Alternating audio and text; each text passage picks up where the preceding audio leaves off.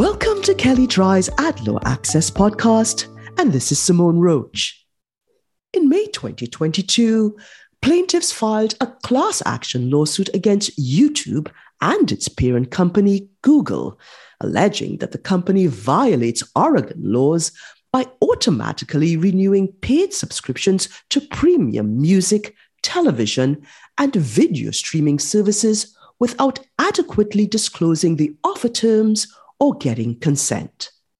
Specifically, the complaint alleges that the company violated Oregon's automatic renewal law by failing to present the automatic renewal offer terms in a clear and conspicuous manner and in visual proximity to the request for consent, charging consumers without first obtaining their affirmative consent, and failing to provide an acknowledgement that includes the offer terms, cancellation policy, and information on how to cancel in a manner that can be retained by the consumer.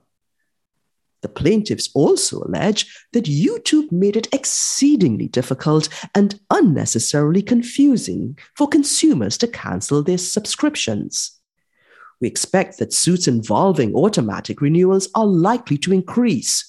So if you offer subscription services, you should take steps to assess your level of compliance.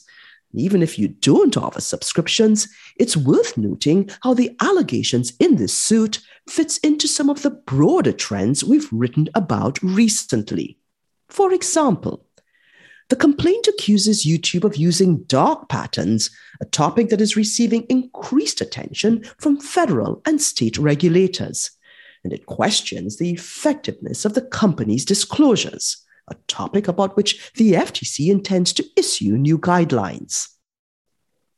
If you'd like more information on what you've heard on this topic, please contact Gonzalo Mon, and you can find his contact details in the show notes.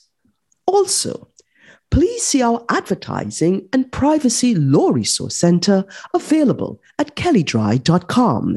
And please download the Ad Law Access app for Apple and Android phones, available in the Apple app and Google Play stores.